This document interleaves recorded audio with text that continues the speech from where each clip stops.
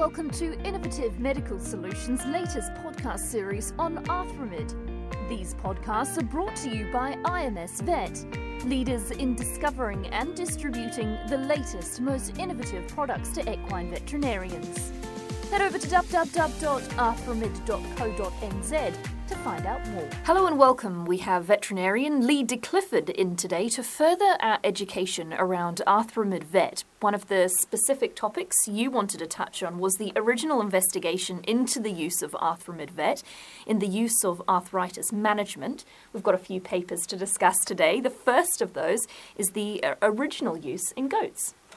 Yes. So Aziz Tynebar and his team looked at the use of the 2.5% polyacrylamide hydrogel in the treatment of induced osteoarthritis in the goat, and it was a randomised controlled pilot study.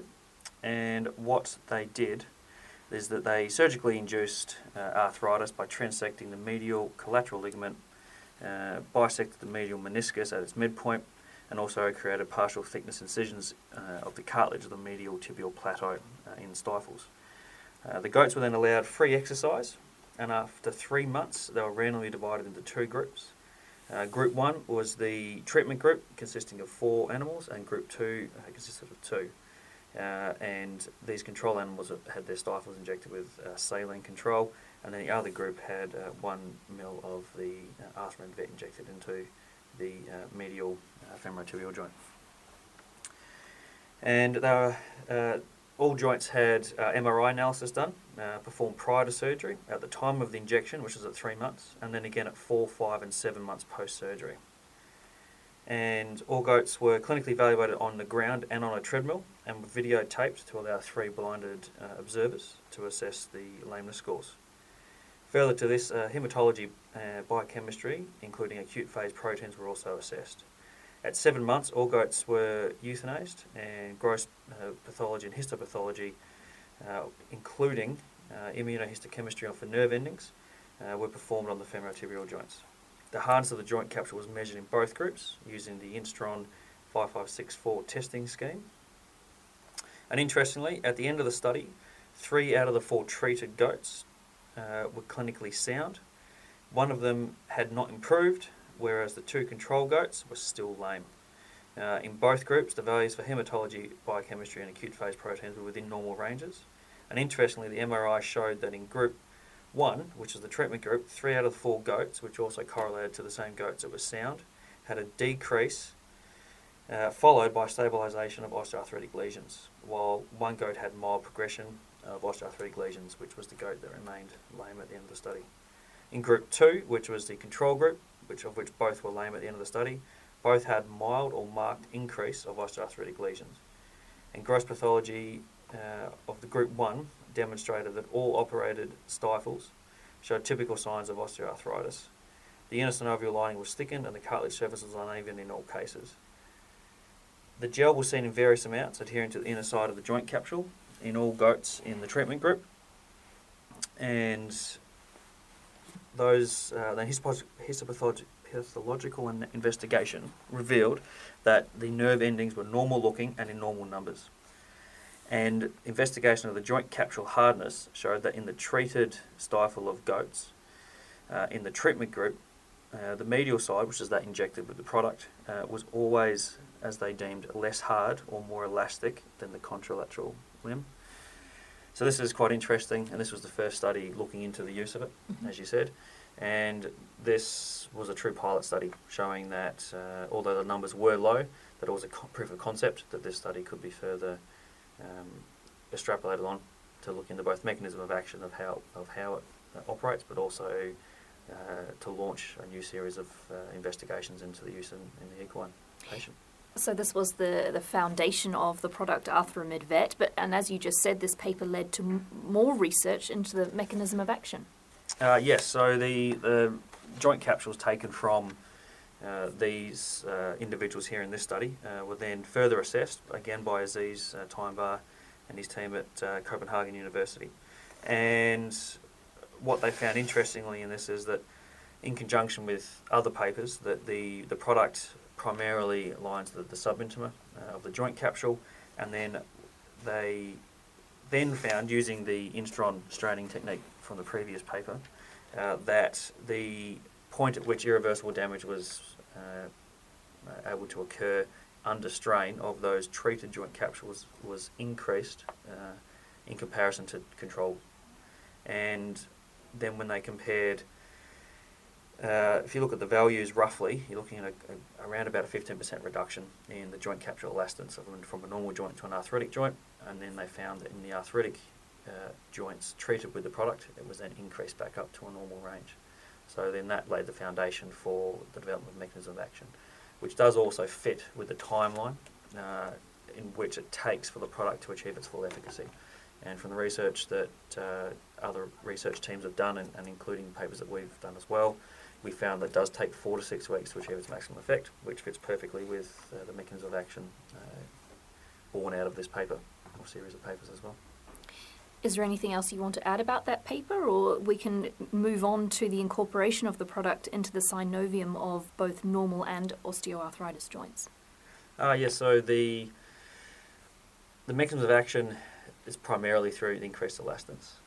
However, we do feel that there are secondary effects from that, because we do know that one of the biggest aspects of an arthritic joint is a reduced range of motion that is hypersensitive as well.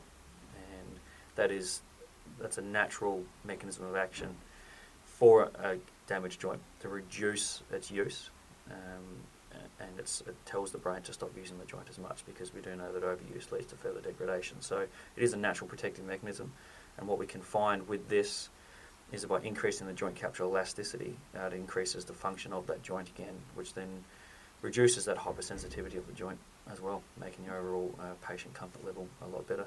And there is a hypothesis there that also reduces allodynia, so perception of pain at the spinal cord level, that even when removing sensitization to that area, it still was perceived in the central nervous system. So overall, it's been quite a good paper to get, to prove that that it has a unique mode of action, and unlike anything seen before. And it also lends itself to being used not only on its own, but also in conjunction with other methods and modalities if required for certain patients. Another interesting point out of that is that histologically it shows that the nerve endings are perfectly fine, and that there is no adverse effects on the perception of any noxious stimuli in that joint, which is of great concern for welfare as well. And finally, the incorporation of the product into the synovium of both normal and osteoarthritic joints? Yes, so again, these two papers then led to further analysis of the product, and the next natural step was looking at the tolerance level and also the longevity of the product in animal joints. And there's a really good paper performed by Lise Christensen and the team there, and again it's out of Copenhagen University, and the title of the paper is Synovial Incorporation of Polyalkylamide Hydrogel after injection into normal and osteoarthritic animal joints. And this paper was quite interesting, as it was prospective, controlled and longitudinal, and it took normal knee joints injected with the product. Then this was performed in 10 rabbits that were followed for up to 1 year, followed by post-mortem examination carried out up to 2 years post-injection in 18 horse joints, which had previously been treated with 1 or 2 injections of the product, and then also had radiological osteoarthritic diagnosis performed on them. And what they found was that the integration of the injected gel was evident by day 10 in the rabbit and by day 14 in the horse.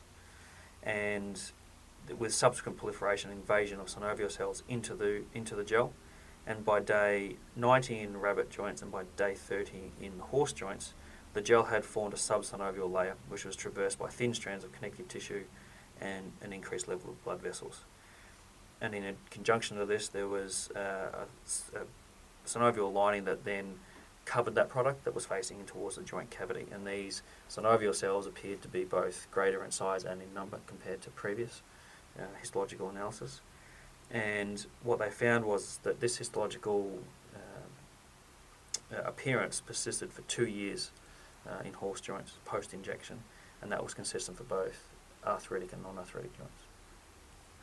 So it shows the persistent activity of the product, which is excellent. Again, these horses were under varying levels of exercise in both intensity and duration and different disciplines as well. Mm-hmm. So the data does need to be extrapolated in conjunction with the animal which you're injecting it into, because we do know that the product does work for varying lengths of time depending on the joint it's injected into, the amount you're putting in, and also the discipline which the horse is being competed under, and also the general management of that horse as well. All of these papers highlight the depth of research and knowledge around the product that we're talking about today. Yes, yeah, it's quite good to have this amount of knowledge around the product there. It was certainly done in very much a different way to standard pharmaceutical development, where they find a problem and then find a product to help correct that issue. Mm-hmm. Well, this was done slightly in reverse. They found the product first and then worked their way backwards. So it's been a quite interesting journey if you look at the research performed on the product. But I think certainly amongst all the different papers and articles produced around the world and the research teams looking at the product, we do believe there's a firm hold on how the product works now. Is there anything else you'd like to add, or is that it for those 3 papers? Yeah, no, that's a brief summary of the papers there as well. If anyone would like any further information on them, they're available on the white paper that's online. Excellent. That's it from us. We'll be back with more updates very shortly. We hope you have enjoyed this podcast and learnt a little more about Arthrimid. Be sure to head to arthrimid.co.nz or find us on Facebook at Arthrimid Vet to hear additional podcasts, read about the results others have achieved, and to find out where to purchase your Arthrimid from. We're keen for feedback, so head to arthrimid.co.nz/podcasts to ask further questions, rate us, or leave a comment. All of the above will put you in the draw to win an Arthrimid jacket. On behalf of IMS Vet, thanks for listening.